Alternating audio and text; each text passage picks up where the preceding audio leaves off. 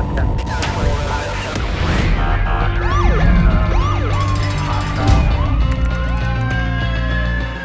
to be a street cop.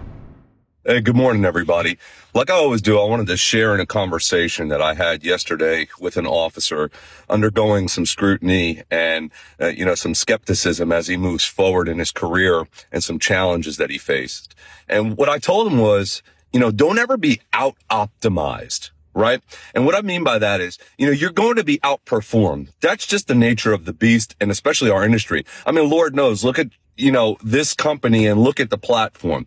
There's people that are going to hit harder than you. That's just a matter of fact. But I always say, why not control your optimism, right? It's all within your control to never be outdone.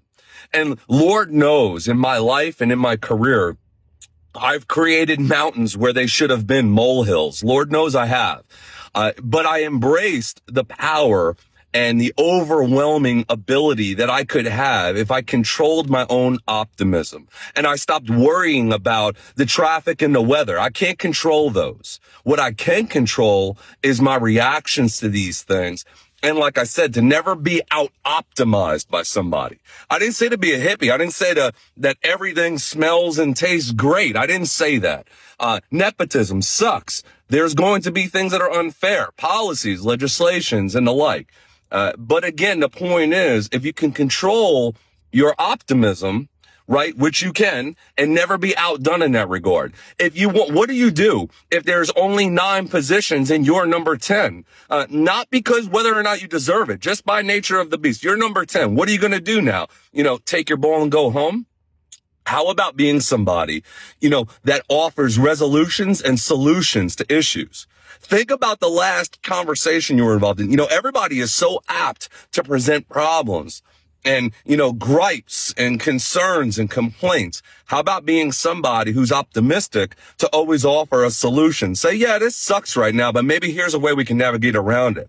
Instead of wasting the most precious gift that we have on this planet and our time and our energy on things we can't control. Like I said, use those 2 examples, like the traffic and the weather, and yet we obsess about it. So if you think of it that way, to never be out-optimized, I think that you'll start to see optimal results. Look, like I said, I got you. We got you. There is better days ahead as long as you understand and you're wearing the right set of lenses and how you're looking through them. I can promise you that. And if we incrementally start with little facets like this on how we go about our day-to-day lives, never mind our professional jobs, I'm talking about our lives, and we align the two, I can guarantee you better days ahead. Like I said, I'm here, we're here, we got you. Have a blessed day, be safe, back each other up. I'll see you guys soon.